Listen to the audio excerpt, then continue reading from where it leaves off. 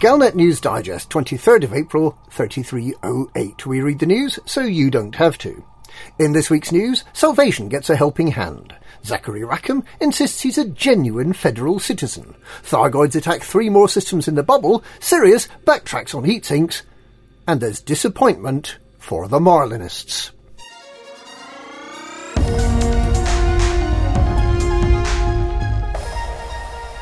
Specialists from the 3 superpowers are reported to be working on secretive scientist Salvation's anti-Xeno superweapon, as the powers continue unofficially to second military crew members to Taurus Mining Ventures.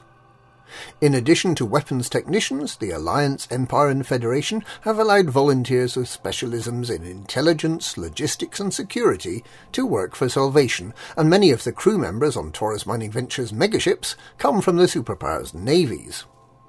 With Aegis barely functional following the loss of the Alexandria and the withdrawal of funding, many of those who volunteer to work for Salvation have done so because they believe that only Salvation can prevent the Thargoids from obliterating humanity. Despite only 2 star systems, HIP 38225 and Paukuman, still suffering from Thargoid incursions, as a number of groups of independent pilots continue to work to eliminate such invasions. The passivity of the superpowers in allowing the unknown Salvation to take the lead on anti-Thargoid warfare is a concern. Meanwhile, it's been confirmed by the Empirical magazine that there is nothing special about the ores in Sinuef CE-R C21-6. Taurus Mining Ventures had claimed that these ores contained a special form of radiation that made them uniquely valuable. The Empirical concludes that they're perfectly ordinary ores, not worth anything like the price Taurus Mining Ventures paid. Some believe that the exercise was a cover-up for the secretive collection of Guardian relics in a nearby system. Salvation's superweapons are believed to use Guardian technology, and there's strong circumstantial evidence that a new weapon is being prepared.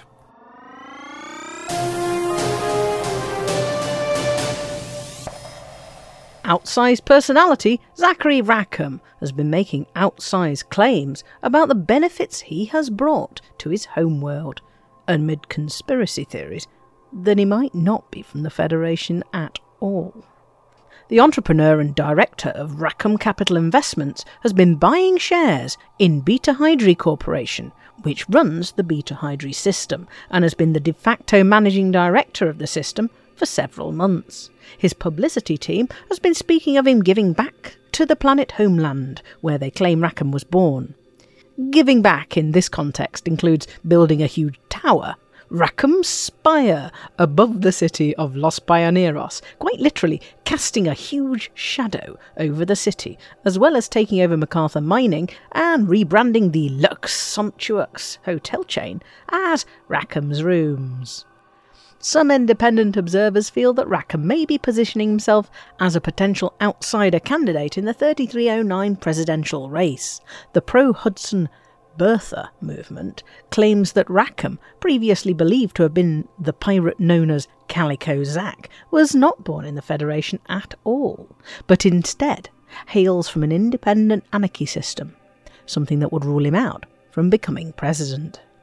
Although being a pirate might show him to be of more upstanding character than the incumbent, President Hudson.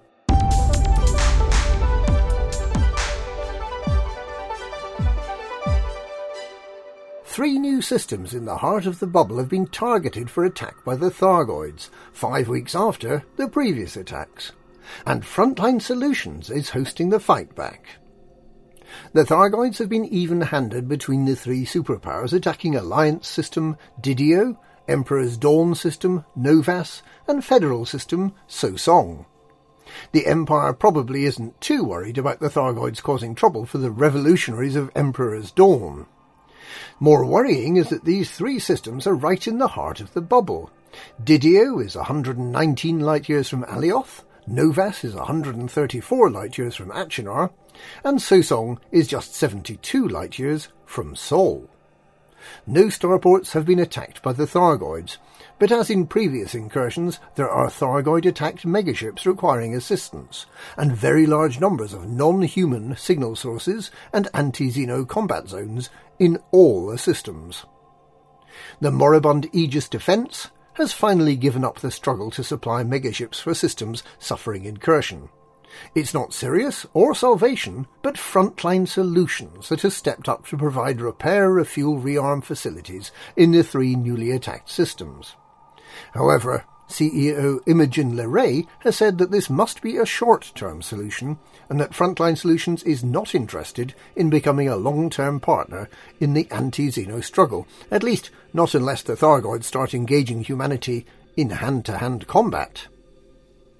The superpowers have got as far as appointing admirals, Henry Paul Atherton, Maxton Price, and Rachel Zieglerto, to organise the defence of their systems, but it seems that they're really hoping for a miracle from their new best pal, Scientist Salvation, who's been working on an improved anti-Xeno superweapon. Salvation has not yet made any response to their approaches, nor at the time of writing had Salvation sent any secret messages to his supporters asking for help in assembling the weapons. Perhaps it's going to come down to good old-fashioned pilots in ships to eliminate these incursions.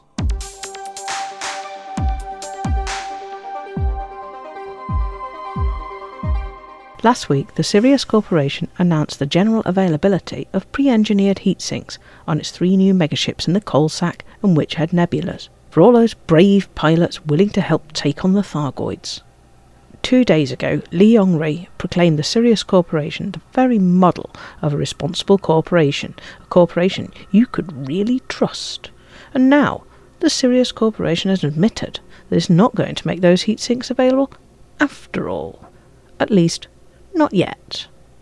The pre-engineered heat sinks were originally used as a bribe to keep the Riort Mining Coalition systems in the Alliance at the end of March. It's apparently to maintain the value of the reward for those who took the bribe that Sirius has decided not to put the modules on sale to anyone else for now, which is understandable.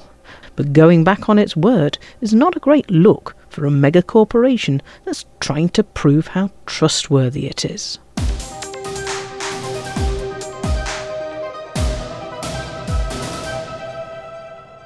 The Marlinist colonies will receive just 2 new starports, following a disappointing turnout for the celebratory appeal, which fell only a little over 1 million tonnes short of securing a 3rd.